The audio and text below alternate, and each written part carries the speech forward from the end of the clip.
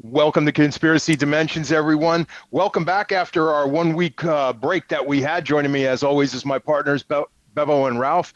Tonight we have a really good topic. It's actually one of the ones that I didn't know too much about. What we're going to be discussing is spyware, and this is mainly going to be revolving around cell phones. So we had a lot of good information on this. Bevo and Ralph picked this particular topic, and it was a big learning experience for me. To start us off, we're going to give Ralph the headlines for this week. Go ahead, Ralph. Okay, I start with OpenAI. And Sam Altman got sacked as the CEO. We all thought. You heard of this? Yeah, he's in. Not just him, but there was a couple of others that left as well. Yeah. As a result of it. You know what I read today on Verge? Who they are in talks with to replace him? Sam Bankman-Fried from jail. No, Sam Altman. It's funny, yeah. It's investors put pressure on the board that they get him back. Yeah. So as it looks like, maybe next week Sam Altman will be the new CEO of OpenAI. I thought. I mean, what is going on in big tech? I mean, that's all the joke now. I don't know. You had this other Sam, like you said, the Bankman. Now the Altman. So I thought the board was who sacked Sam. Yes, and now the board is in discussions with Sam Altman again to return as CEO. So that to me smells of some of the larger investors said no, we want that guy running it. He needs to be back. And I can't remember the names, but there was also one or two other blokes that left or said they were going to leave as a result of him getting the sack. So maybe it was just too big a hit to take, yeah? Who knows? I think it was the chief strategy officer. Oh, strategies, mate, they're overrated. Who knows that? Yeah, one of them who is who wants him back. Yeah. Well, we'll see, I guess. What else? So other news. If you are working with robots, don't look like a box. That's very important. I learned because in South Korea, a man got killed by industrial robot that identified him as a box. Damn. That's a bit rough, yeah. So he thought he was a box full of parts or something, picked him up and squashed him or something like that. Probably. Yeah, it squeezed him so much that he died from broken ribs and stuff. Yeah, ouch.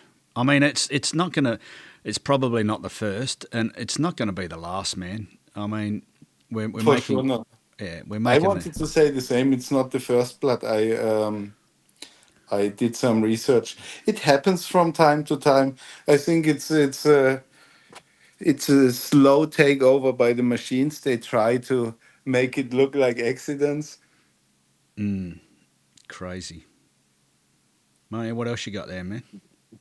There was a Bored Ape collectors party in Hong Kong called the Ape Fest. Do you know this NFT shit? Yes, I do. And some of the people who were at this party got slightly blind because theory is that at the event organizers, to save money for the lightning, they used UV lights intended for sanitation, not for entertainment. Oh. And this caused some damage to the eyes of the people there. Oh, I mean, really? not that people who trade NFTs are not deserved to get blind, but I actually didn't read that one. That's a shocker. I mean, that's I know it was Hong Kong, not China, but that's China 101, yeah. And shitcoinery. Yeah. Like everything is a shitcoin, even the lights at the party. Yeah, you got to laugh. Not good losing your sight, but yeah, well, it's always bound to happen, I guess. What else you got there, man? I've got one more, which is really crazy when I read it. um, scientists could reveal messages from a 2-year-old chart manuscript. So this whole manuscript was burned to a block of coal, but with modern AI and modern scanning techniques, they could get into the coal, so to say, where the manuscript is still intact, and they could read the pages. Really? So how old was the script again? 2000 years. Wow. So for me, it's crazy. You can do a great story like open the gates through to hell, like a 5,000 years old manuscript. You find it, you cannot read it, and then with modern technology, you can do something like I don't know if you know the movie Evil Dead, like. Mm-hmm. Yeah, I know that one. Yeah, exactly. Like such a book completely wasted. You cannot get the information out. And now, after 5,000 years, you can finally read what's inside, and it opens the gates to hell or something. So no doubt the FBI will be setting up a whole new task force and the CIA to investigate how that they can gather evidence from doing this testing on burnt pages. The criminals when they burn all their shit. So yeah, that'll be coming down the pipe. Look forward to us spending another $100 million investigating that. Yeah, for sure. For them, it's interesting. And that was the news of the last 2 weeks, I have to say, as we haven't done something last week. And now we can start with the main subject. Yeah. Okay. Cool. So who wants to kick us off here, or do we want to talk about Nostoville and Tokyo? How did you go in Tokyo, Ralph? Oh, Tokyo was fantastic. Okay. I mean, the conference was great. I like Nosta conferences more than Bitcoin conferences. They are more like it's more family than and less commercial. And Tokyo itself is fantastic. Like if you've got the chance to go there, go there. It's Yeah. No. I would like to live there for a while. Yeah. A lot of Westerners have that opinion when they go to Tokyo and have been there and say they'd like to stay more. I've been there a couple of times and really thoroughly enjoyed myself. It's a bizarre place, but yeah, it's definitely worth exploring for sure. And just for those that are listening that probably don't know what we're talking about, there was the Nosta had an event in conference in Tokyo, and then a couple of days after that there was one in Nashville, Tennessee. Ralph went to Tokyo, and I went to Nashville. And again, I'd not been to Nashville until this, and it was awesome. Great town, great party town, lots of nice people. Went to Bitcoin Park there. That's awesome. So yeah, met some really cool people there. Generally had a good time. So yeah, it's for those of you listening, contemplating going to a Nostra event, I thoroughly recommend it. Anyway, we're going to talk about today. We're moving on. We're going to talk about Pegasus. We'll probably start with, and basically that is a program that you can gets put onto your phone that basically you don't know it's there, and it can take over your microphone, your camera, can read all your messages, your iMessages, even private chats like WhatsApp and Signal. Because it's actually in your phone, it gets all that data before it gets encrypted and sent out, so no one's safe anymore. And Pegasus is actually from a company or a group called the NSO Group, and it's an Israeli technology company, and they sell surveillance and cyber intelligence tools basically. And so I believe that Ralph has got a bit of that stuff about Pegasus from the early days. Do you want to tell us about that, Ralph? Yeah, I can talk about the first version of Pegasus. It was a 0-day exploit. Oh no, it was in the earliest version of Pegasus. It was a lot of social engineering. People send you a message with a link and try to make you click this link. And it works very well if you leave a lot of information about yourself on the internet. People can collect this, and then they can pretend that they are like a friend of yours or whatever. It's if you click on links, it's all a thing about trust. If you send me a link on Signal, I don't have a problem clicking on this. Even I should not do this. I should not trust any links, even from friends. After I did this research on Pegasus and Predator, it's this is crazy. Like every link can fuck your phone. Yeah.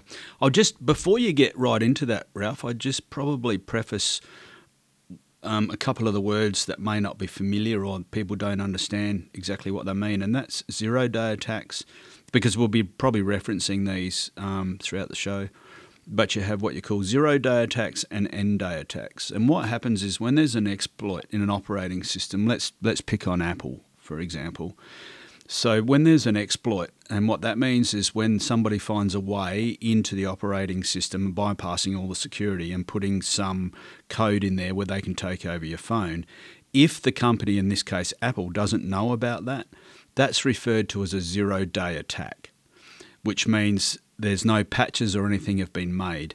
And then what you have is end-day attacks. And so then assuming a surveillance company builds this nasty software, gets it out through the Apple Store or however they do, by clicking on a link or whatever, and gets into your phone, and then Apple discover that and they put a patch out, then not everybody updates their firmware on their phone or their systems. It doesn't, not necessarily phones. It can be, company systems. It can be government systems. They don't necessarily, and we're all guilty of it, updating their security patches, 5 minutes after it's released. So end-day attack is, if it's 2 days, a 2-day attack, then that's happened 2 days after the patch was released. So they're the two different types of attacks that Ralph will probably refer to, or he already referred to zero attacks. And then obviously he already referred to the social engineering. That's basically they build your profile by looking at who you speak to, how you speak, how the other person speaks, and then they work out what's a good question to ask you and would lead you into the trap, and you then click on the link and then you're done. And obviously they can hack into the person's phone. So it might be your mum. She's not very tech savvy. They would see that you talk to your mum, so they would garner a question that they would think that you might click on, or a link. It might be, Aunt Betty's 50th birthday or something, who knows. So you click on it and then you're done. So yeah, sorry to cut you off there, Ralph, but I thought we should, for the people that don't quite understand, just explain those couple of things. Oh, it's good. So going back to the original Pegasus, it was a click exploit. Yeah. And it used vulnerability in the WebKit called CVE 2016, which explains how far back this goes. So it was mainly they send you a link, you click on the link, and then you connect to a web server, which then sends you the spyware to your phone. And then in the next stage, the spyware is looking for your kernel and practically jailbreaks your phone, so to say. And after it manipulated the kernel, the phone was not your phone anymore, and everything you did on the phone was sent to servers to Pegasus servers even before you sent the message. Yeah, I actually seen some footage on one of the things that I was researching of what a screenshot, or it's actually some video of what the other person sees. And it's basic. So if you can imagine your monitor, on one half it would be, or 1/3 would be the camera, so you can see what's going on. And then all your apps are loaded down the bottom. So if, for example, if you had WhatsApp, Facebook, iMessage or whatever, how you have your icons, you can click on any one of those icons and it populates another part of the screen. So you, in real time, you can see what that person is typing, what that person is receiving, and you can also interject and send messages from and to that phone. And the this is the huge advantage. Then, if you hacked one phone, you can use the contact list to exploit all the other phones of his friends. It's insanity, eh? But it was just so that this footage that I watched, it was just it was scary, eh? And you, the user, has no idea, zero. There's no way for you to know. I can elaborate a little bit later on in the show how they do tell if you've got or had Pegasus on your phone, but we can talk about that a bit later. But yeah, carry on, Ralph.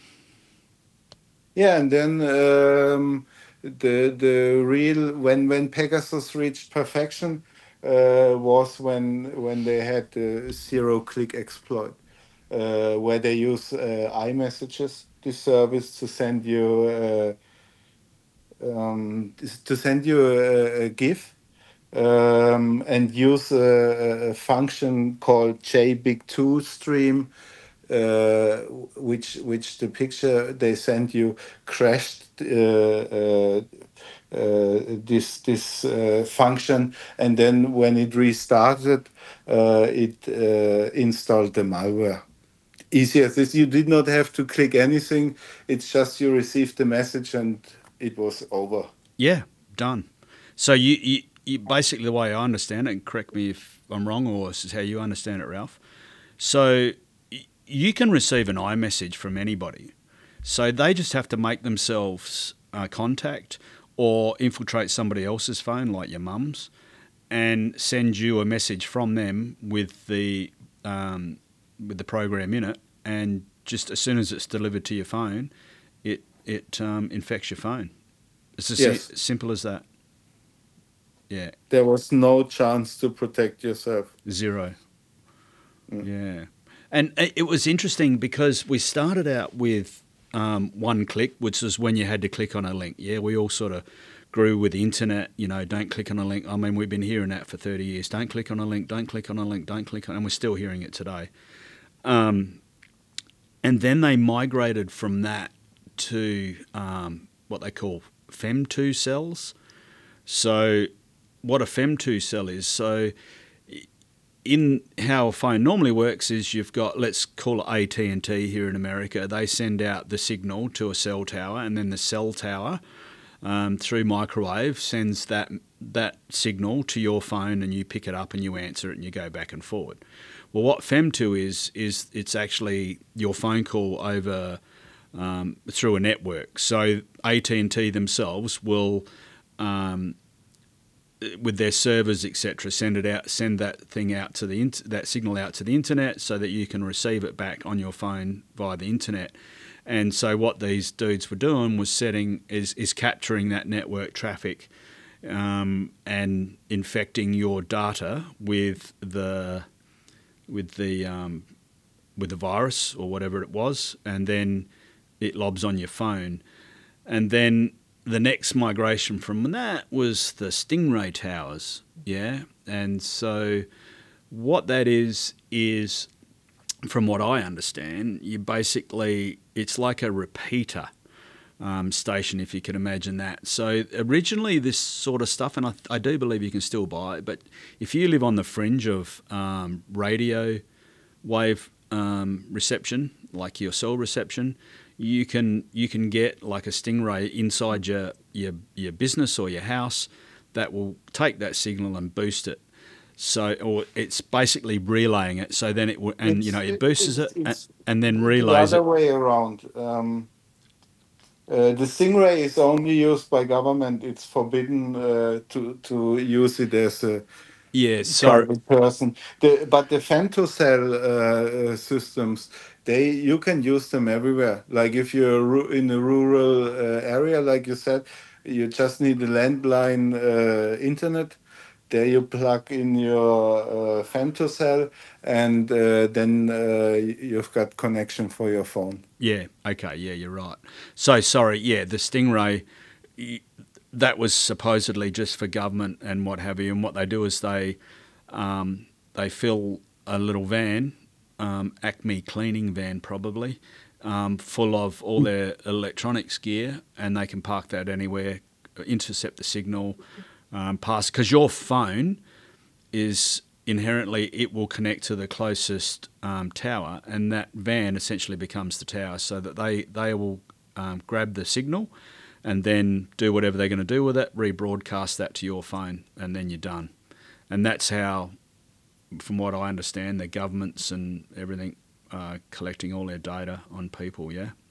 And if we go to Intellexa, the company which sells Predator, which is similar to Pegasus, a little bit newer, they even sell you such vans or drones even, which simulate a cell tower to connect to phones. Dude, that's a step up in technology, isn't it? We've gone from the old Acme cleaning van. Now they're just bundling this tech into a little drone, and they can hover it anywhere, man. Could be sitting outside your window on the 30th floor if you're in an apartment building, yeah? That's crazy. Exactly. Absolutely crazy. And I don't know how we as, citizens can protect ourselves from that. If the snoops want to sit down the corner block and get everybody on that block and gather all their data, there's probably not a whole lot we can do about it, except don't use our phones, I guess. I mean, Apple has this, I don't know, lockdown mode. The best thing is using alternative operating systems like Graphene. It's the most secure thing out there, but yeah, it's really, if you've got the phone, that's the problem about. That's why I said, like, normally you should not click on any links or nothing, because your phone is the best surveillance tool around. Yeah, it's mate, everything's listening to us. Just something that happened to me the other day. Seth, he's been working on Cooking. This is a little bit off topic, but I was talking to him when he was first launching that, and I was testing it out for him, and was saying a few things wrong here. This is not working. That's not working. It's like fresh off the press, and I was doing a few tests and what have you, and I was actually physically talking to him on the phone as well, and we were discussing things, and the word cooking obviously came up a lot. And I've never had a cooking email in my life. And a couple of days after the few days I spent with Seth talking about that, I got a barrage of cooking emails in my inbox, and I'm still getting them. So tell me, how? Who's listening to me? Why does that not surprise me at all? What's listening to me, man? Is it my computer, my phone, my TV, my fridge? What is it? It's everything. Dude, you just don't know what. It's fucked. It's what it is. It's absolutely bullshit. But anyway, I digress. Sorry, Ralph. I let us. No, it's okay. I mean, to prevent this, I don't know. In the past, you had Cerebro or something was called, which simply collected all the web traffic around, and then did an analysis of the data, and filtered then certain for keywords or whatever, and since everyone is using HTTPS, and a lot of the web traffic in general is encrypted, those programs have no chance to collect anything anymore, because they only collect rubbish, which you cannot analyze. Yeah. So in future, but this Apple, Google, they are $1 billion companies. They have the resources to find ways to prevent this from happening. Yeah, but it is a game of whack-a-mole, isn't it? I mean, as soon as the tech companies come up with something, then the bad guys are going to be one. It's just going to be a continual. Yeah. It's a race. Yeah, It will be always a race. but it feels like to me that the tech companies got to a certain point, and it's like, well, it's no benefit for us anymore to pour all this money into trying to defend against this shit because we can't get in front, and it's of no consequence to us what our customers' data is being leaked or spied on. They should be good people and shouldn't worry. So they've sort of, to me, they just put their head in the sand. That's what I see. But in long term, for sure, because if I've got the phone which is secure, I'm going to go for this phone. And then I don't go for Apple or Google or whatever. Then I go for the most secure phone on the market. So if Apple wants me to use an iPhone in 5 years or in 10 years still in the future, then they have to give me something which is secure. Yeah, my concern there, Ralph, is that the people that are concerned about their sovereignty and their privacy is a small minority and dwindling, I would say. Most people I speak to, they don't give a shit. They just don't get it. They don't understand what's happening. That's my concern, and I think the security and privacy conscious people, we sit outside the bell curve, and so the big tech companies, look at the numbers and they're only concentrating in the bell curve. Just my thoughts. I could be wrong. But it's just, it's bean counters, mate. It's like resources, what's my return, bell curve, operate inside that. Don't care that we're giving all your secrets. We can do a couple of patches here and there, make it look like we're doing something. But, are they really throwing all the resources they could at it? I doubt it. That's just my personal view. But it's because we live in countries where you don't feel it this much. Yeah. Like we don't live in Morocco or Saudi Arabia or Azerbaijan. But if you then look which European countries, for example, use Pegasus, which is Poland, Hungary, Spain, Greece. This is Greece. It's where modern democracy was invented, or where democracy was invented, and this is one of the worst countries in Europe when it comes to hacking journalists and opposition party members and so on. Yeah. Well, so I've probably been the culprit here. I've led us off track again.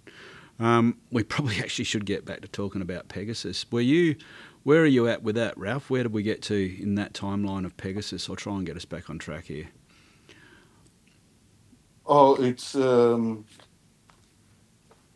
I went through with the most modern version was the zero-click exploit. Okay, so which sent you the gift. I can tell you that there's an Android clone of it. Because Pegasus was mainly done for iOS, because a lot of human rights activists think or thought that Apple is more secure. So this NOS, this company, was focused on getting into Apple products, and were not interested in Android.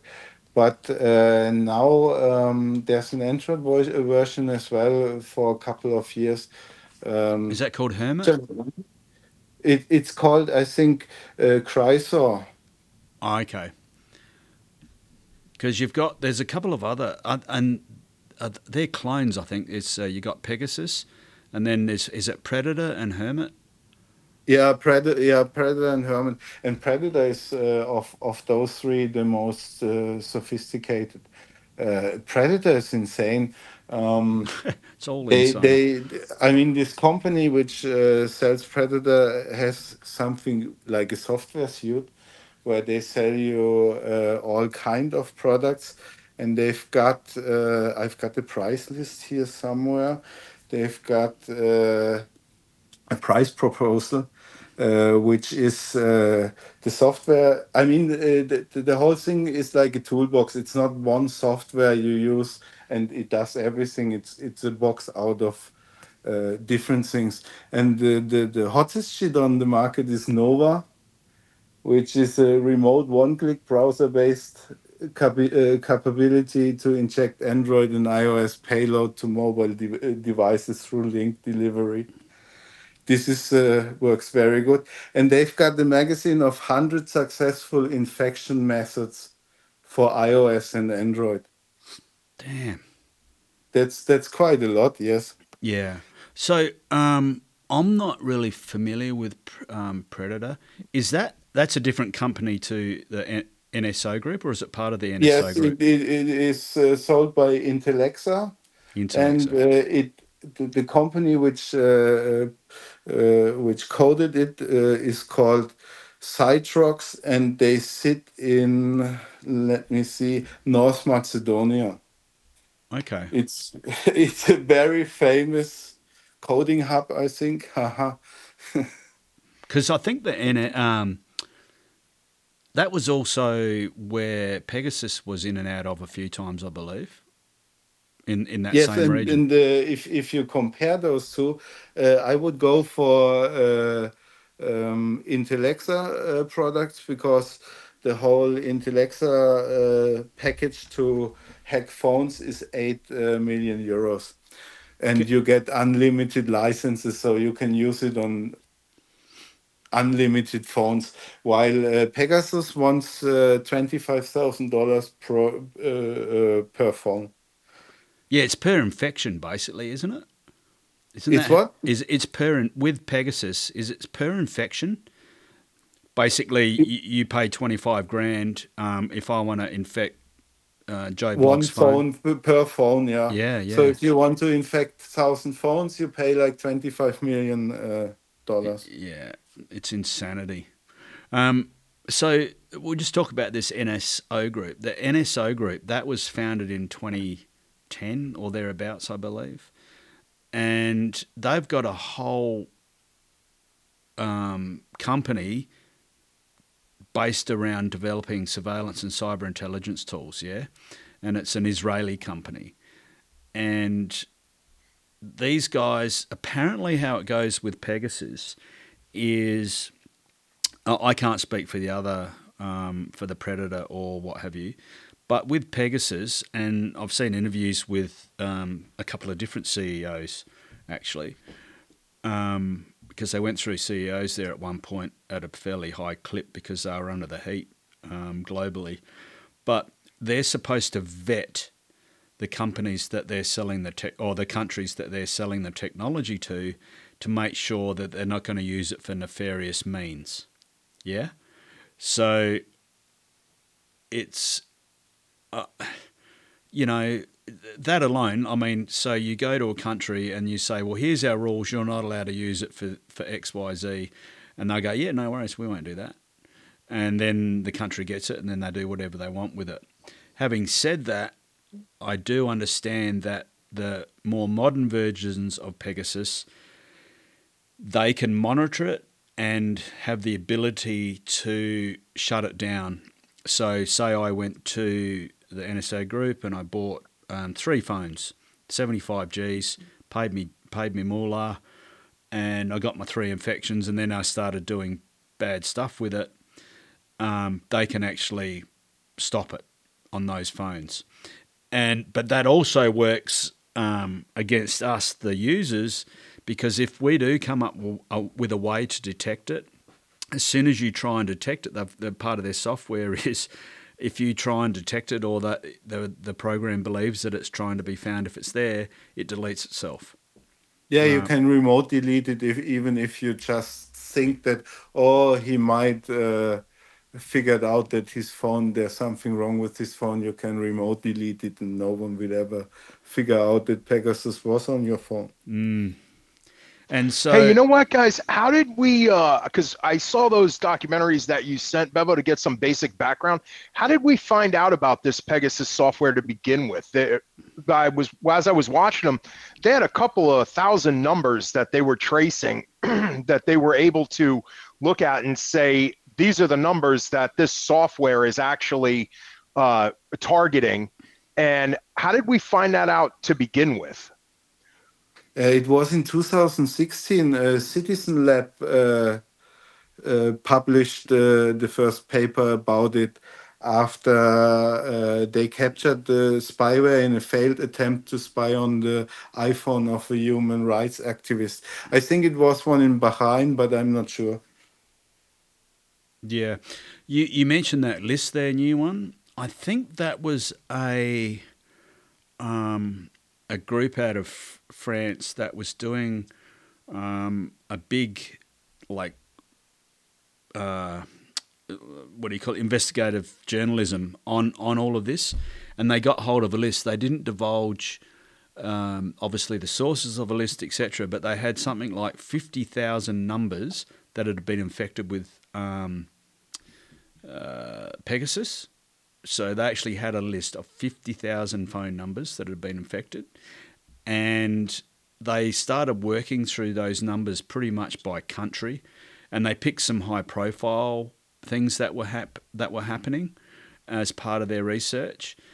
And then also what this group did is they got a bloke called Claudio Garnier, and he was the head of the Amnesty International Security Lab.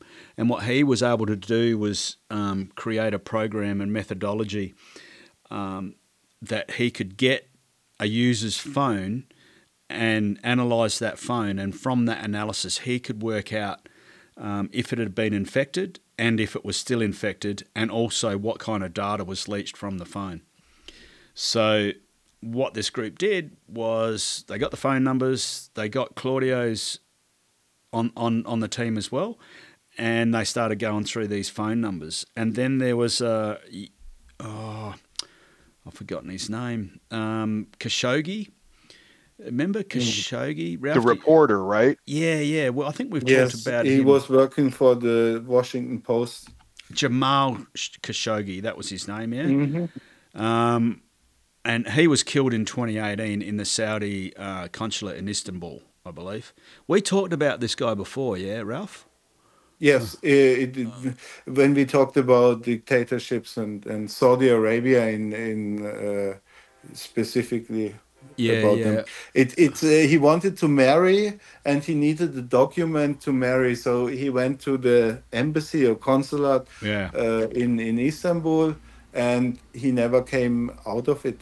So well, he did. They killed him inside and then chopped him in pieces and packed him in suitcases and tried to escape Turkey with the suitcases, so the corpse will never be. But they stopped them at the airport. Those agents, those spies from Saudi Arabia. Those agents, they flew in to Saudi into that airport with all their implements and whatever that they're going to use to kill him and hack him up, and then.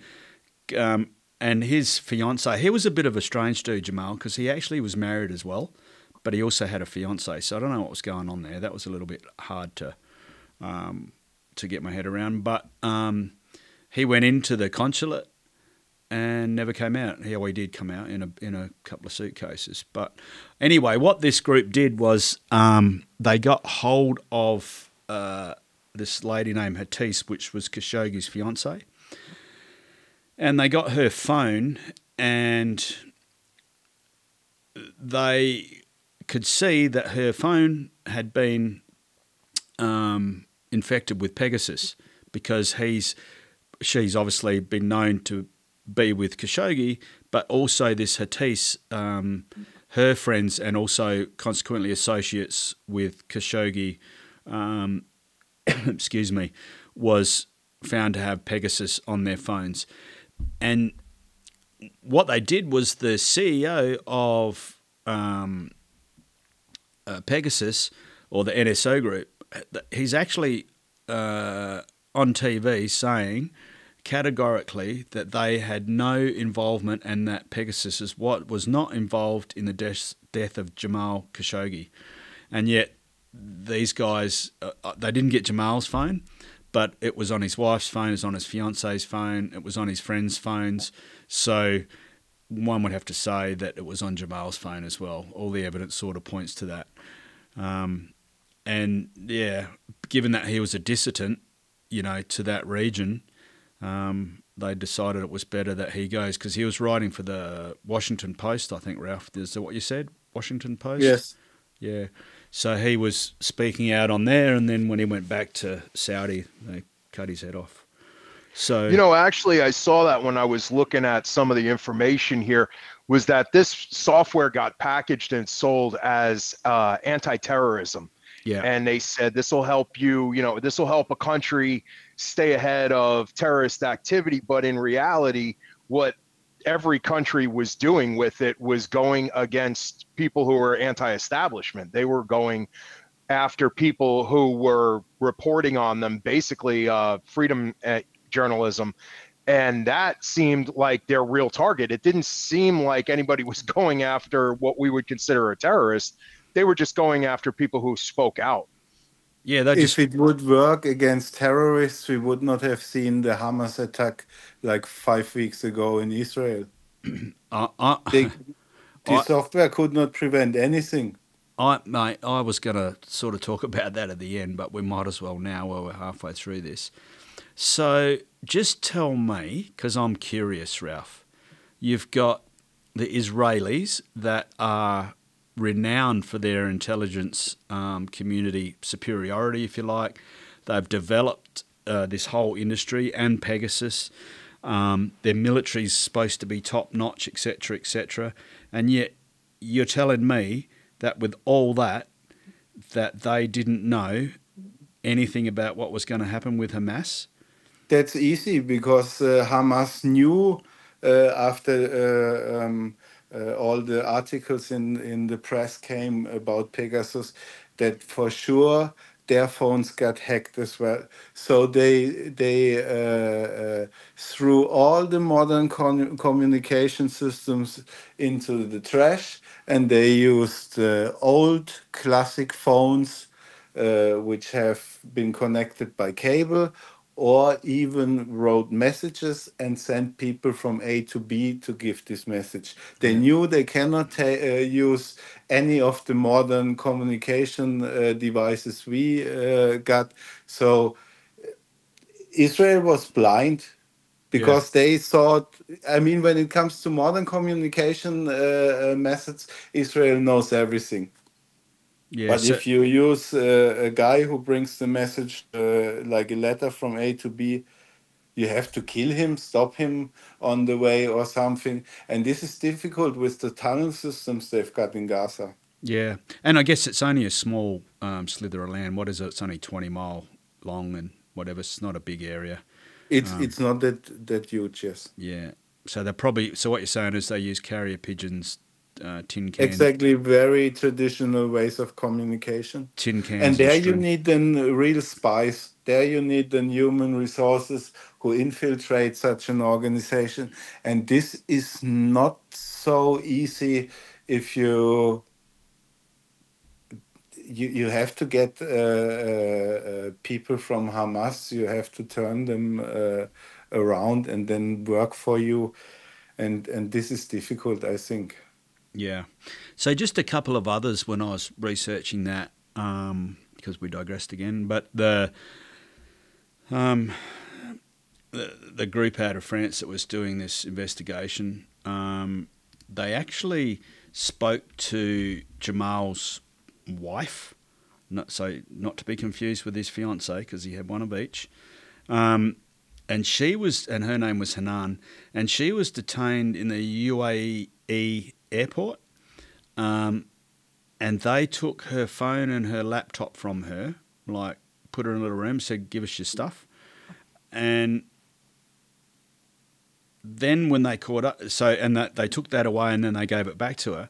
And then this team, they got hold of this Hanan and they got her phone, and the phone was infected with Pegasus. And this guy that developed that technology, what was his name? I forgot now. I just said him before. Anyway, that's right, Claudio Garnier. This guy, he's pretty funny. He said, and he could prove through looking at the code that the infection was put onto his wife's phone, and it was done manually through a browser because there was even typos when they were typing the web link in. So I thought that was quite amusing. But yeah, they that's how brazen they are. They'll just take your phone and whatever, and then take it off to a little room, put on the spyware.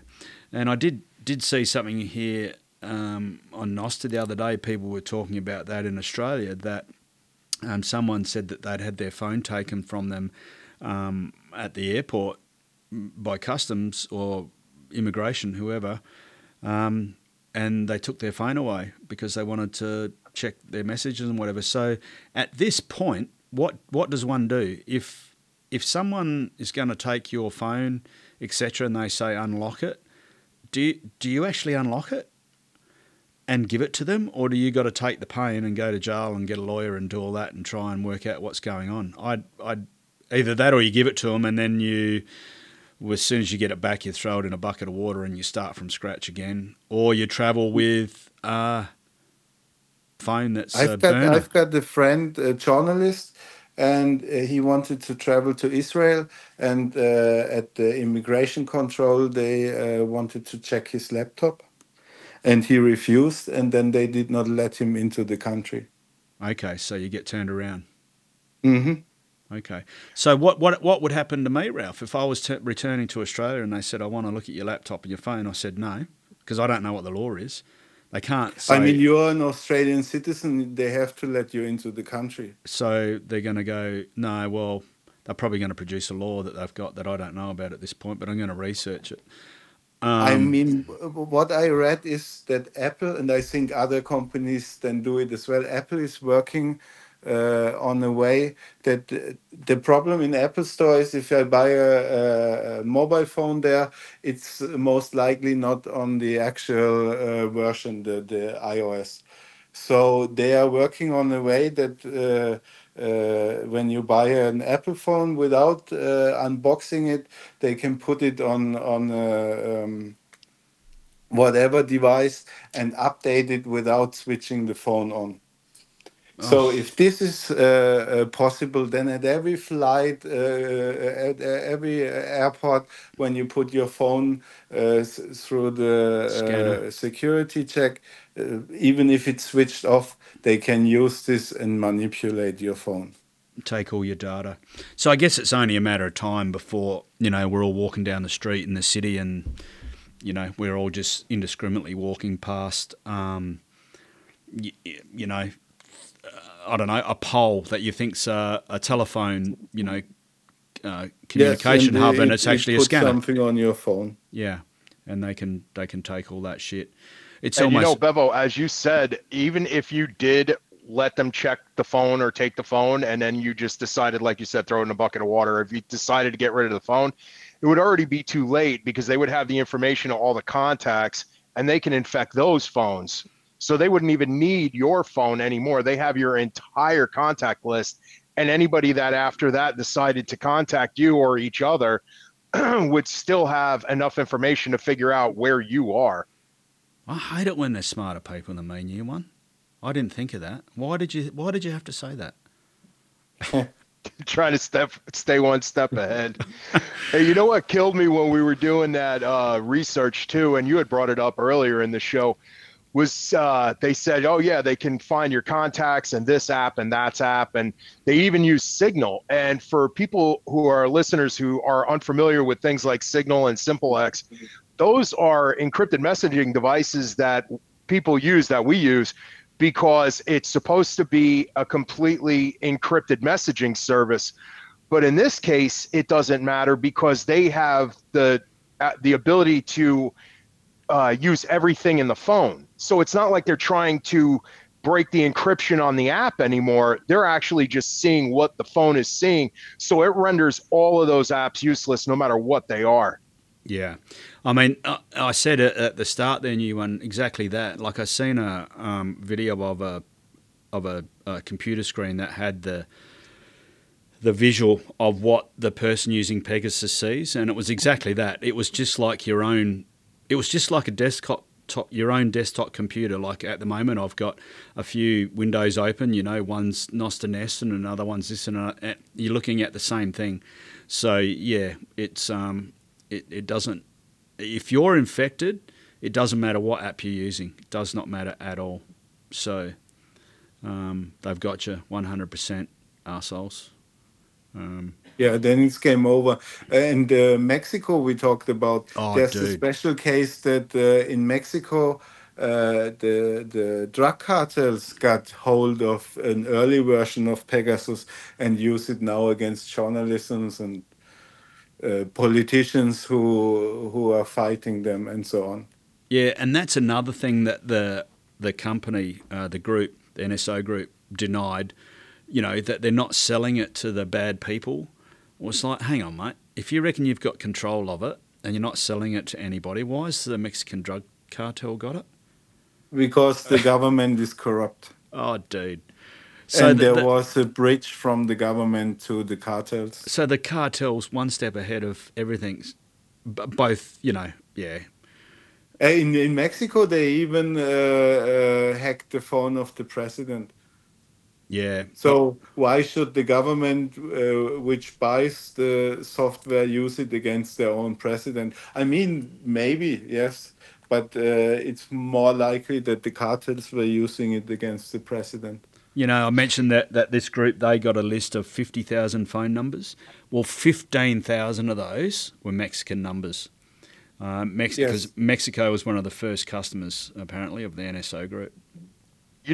Guys, I could actually go a little bit deeper on where that might have come from also. But I don't know if you guys remember Operation Fast and Furious. That was a few years back where we had ATF, which is Alcohol, Tobacco, and Firearms Agency in the United States. A couple of their officers came out publicly and said, look, the ATF has been confiscating firearms from U.S. citizens and shipping them down to Mexican drug cartels that they want to work for them. And this was a whole big story. So there's got to be some collusion there between these agencies and those drug cartels in order for that to happen. And maybe that's why they were getting these early versions of Pegasus to try to help them stay ahead. Yeah. I mean, these guys, the Israeli company that are selling this, and now we have other clones or iterations, which is what scares me. I mean, the NSO is supposedly doing its diligence on its customers, and if the customer turns rogue, they can forfeit the Pegasus thing. But these clones, mate, like as the technology proliferates, I guess, we're just going to have bad actors all over the place spinning up these clients and selling them. It's, yeah. To me, it's getting to the point where you just, like, we're all screwed. Banned. You can't have a fucking telephone or a computer or a TV or a fridge. Like, yeah, ridiculous. This kind of commercial spyware should be banned. Easy as this is the only way to stop it. Yeah. Ralph, I actually saw that when it down because it was infected, and it was alleged that the U.S. actually... it was Stuxnet. Do you remember this, Ralph? 2010, yes. That was, yeah. And it was an air-gapped facility. So there we are again with they had to use social engineering, find an idiot which they could somehow manipulate in putting a USB stick into the system or whatever he did or she. This was the Stuxnet attack. Yeah, and sorry, Ralph. No, they manipulated the centrifuges. How is the English word for it? I don't know. Centrifuge. That's right. Yeah. Which rotate. So they rotated a little bit too fast. So the whole system broke. Yeah, I think from my research that Stuxnet, that's pretty much where it all started. Yeah, this cyber warfare, that's where it really kicked off. That was our number one. I mean, and that's about when the NSO sort of got up and going around that time. So from there, it's just, and what are we now? 20, or let's call it 2024. So in 14 years, look how far we've come and what they can achieve. So stack on another 5 or 10 years from this point, mate. We're going to have to do, well, somebody's going to have to do something, and a lot of it, to try and stop this stuff proliferating, because it has the ability to really screw up our day, really badly. Privacy has to become a human right. Yeah. I 150% agree, man. But as again, it's a particular catchphrase of mine, I think, that I use. But I think the ice cream's in the oven, man. I can't see us getting that back, It's gone too far. Yeah, but I mean, I checked the countries which use Pegasus. At the moment, 36 countries. Yeah. Well, that's quite a lot. And it's not only like Azerbaijan, Bahrain, and such countries, Egypt. No, we've got Finland, we've got France, Germany, Hungary. It's all EU. It's all countries which say, oh, we are friendly. A democracy, like Netherlands, Poland, Spain. This is, yes. This is all countries which use Pegasus. Yeah, but on the other hand, like, I look at this, when the West goes to war, we fight by a rule book, by what the UN says we can and can't do. The other side invariably does not, and it makes our job extremely, extremely difficult. So the West or democratic countries could sign up to a pact to say that we're not going to use this commercial surveillance type stuff going forward, but all those countries that aren't part of that pact are going to use it. So we've got no choice but to use it in a good way to try and help defend ourselves in that regard. But then that's just open to corruption, and it gets leaked out, and then we're all screwed. So what's the answer there, Ralph? I mean, you're screwed if you do, and you're screwed if you don't.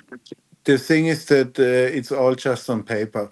If you look at the wars of the United States after World War II, they did not go for Geneva Convention in Vietnam, in the Iraq War. They were never on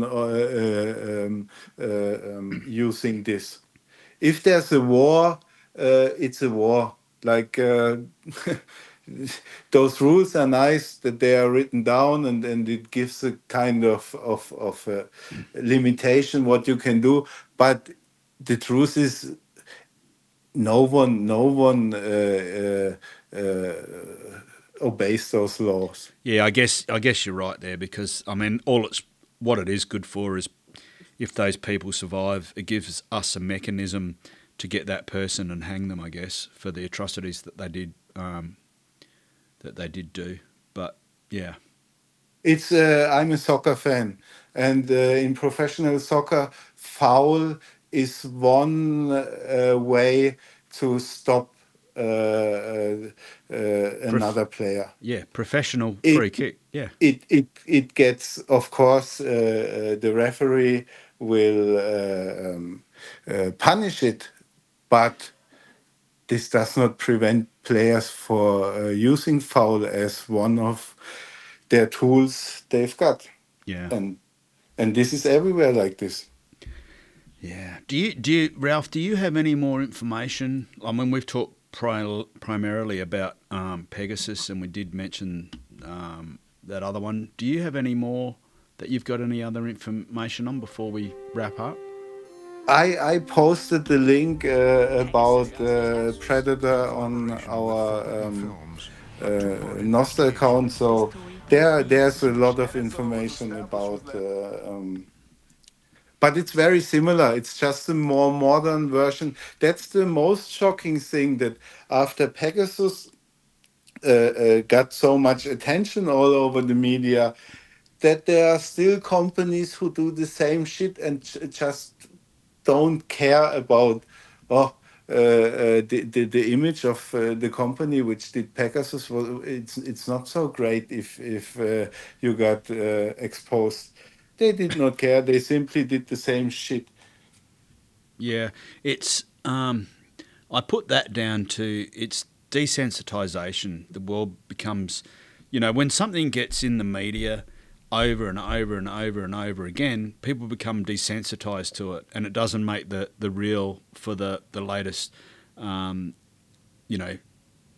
news cycle, the 12-hour or 24-hour news cycle. It just gets washed away and people forget and they move on because it's not bright and shiny anymore and no one gives a shit. I guess that's why. I mean, politicians do it all the time, yeah? They just and this company which sells or probably they don't sell Predator anymore because they got now exposed by media, but they just rebranded. Now it's Nova. Same company, just a different name. It's as Predator now is known, and no one wants to buy it anymore because it has such a bad image. They just sell you now the solution called Nova, which is practically the same. Supernova. Yeah. The implosion of everything. Yeah. Well, that's interesting, eh? We've been rabbiting on here for over an hour, so we probably should think about wrapping this up. I mean, it's been interesting to read and learn some of this stuff. So it's a good topic, and it's something that I think people in general need to be mindful of, and start thinking about, the devices they choose to use, when they choose to use them, and the conversations that they want to have when they're around devices. Do the old get smart, man. Go and sit in the cone of silence. It's, he was right all those years ago. So, yeah, that's my opinion. What about you, Ralph? Yeah, don't be lazy. Yeah, that's Go true. the extra mile to protect your shit. Yeah. And be aware of what you've got on your phone. Yeah. Like, not everything has to be stored on your phone. Yeah. I mean, man, I would love to. I can see the day coming where I'm going to have two phones, just for peace of mind, eh? I already got two because all the Bitcoin stuff I do with the phone number no one knows. Yeah, well, that's good. Well, they do now. You just told us. Yeah, but you don't know the phone number, so you have to come here and drill a hole into my knee, and then maybe we can talk. I just installed Pegasus on it, man. Yeah, you're done. Yeah, I don't do any of that shit on a telephone, man. Not a fucking prayer. What about you, new one? You got any comments before we wrap up? No, I just wanted to close out with the thing that got me is that you had said that Pegasus program had something like 50,000 numbers on it, and those were just the people that they were going for at that time, and they were, pretty high priority targets.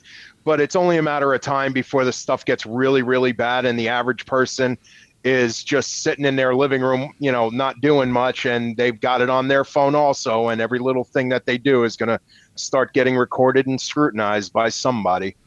Man, I mean, we could keep going on. I agree, man. I hate to be the cynical old man in the room again, but it's clear as day that whilst I'm still on this planet, that it will be law that you will have said program on your phone, mandated by your government. That is it. You will not be able to have a phone unless they have a back door to see everything you're doing. Because they've got that now, and we're trying to work out ways of taking it away. So they're just going to go, well, no, now that's it, Lord. It's hard-coded. That's it. Apple, we're Google. already seeing this happen now with CBDCs and digital IDs. We're already on this road.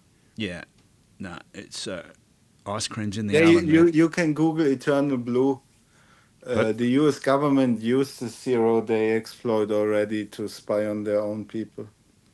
What was that called, Ralph? Eternal Blue. Didn't the NSA get... I wasn't up with the story because I wasn't here at the time, but didn't the NSA got in heaps of shit here? They got busted listening to everybody's shit, yeah? Yeah, I mean, this Edward Snowden published this, or made this Yeah, public. I mean, that was his main reason. But aside from what Snowden did, but it was just, they just got nailed left, right and centre, yeah? Yeah, this Eternal Blue, when it came out, was a huge scandal as well. Yeah. They used SMB, this server message block protocol, to exploit Linux and Windows machines. Yeah. Fucking Windows, man, that's a shit coin. But, Yeah. yeah. Yeah, so are we really worried about anything? Because we've got it, it's all happened, it's all here now, and we don't know about it. I mean, here we are talking about Pegasus, and one day we might have it, but have we already got it? That's the question, I guess. I mean, we can only talk about what we know. We're safe here, aren't we, Ralph? No one's listening to this, yeah? We're all good? Yeah, I guess no one. Yeah, no one. Pretty good. Oh, there's a couple people in the audience. Yeah. Yeah, okay. but most of them are not CCP agents. Well, Maybe some. yeah. I don't know about that Puzzles. He's a bit dodgy. I mean, look at him. His profile, he looks like an Asian, doesn't he? Yeah, I don't know. I thought he's from Saudi Arabia. Saudi. Oh, okay. Yeah. Okay. All right. Well, I don't have anything else to say. We should probably wrap up. You good, new one, Ralph? I'm fine, thank you. Yep, good. Okay. Well, thanks everybody in the crowd down there for coming and supporting us. We appreciate it. We realise time is precious, so to give us some of your time, that is greatly appreciated. And all I can hope is that you'll come back next week. And for all those people listening to us on the various platforms, hope you enjoyed the episode and do us the courtesy of coming back again next week and granting us your time. So that's it. I guess that's thanks and goodbye for now.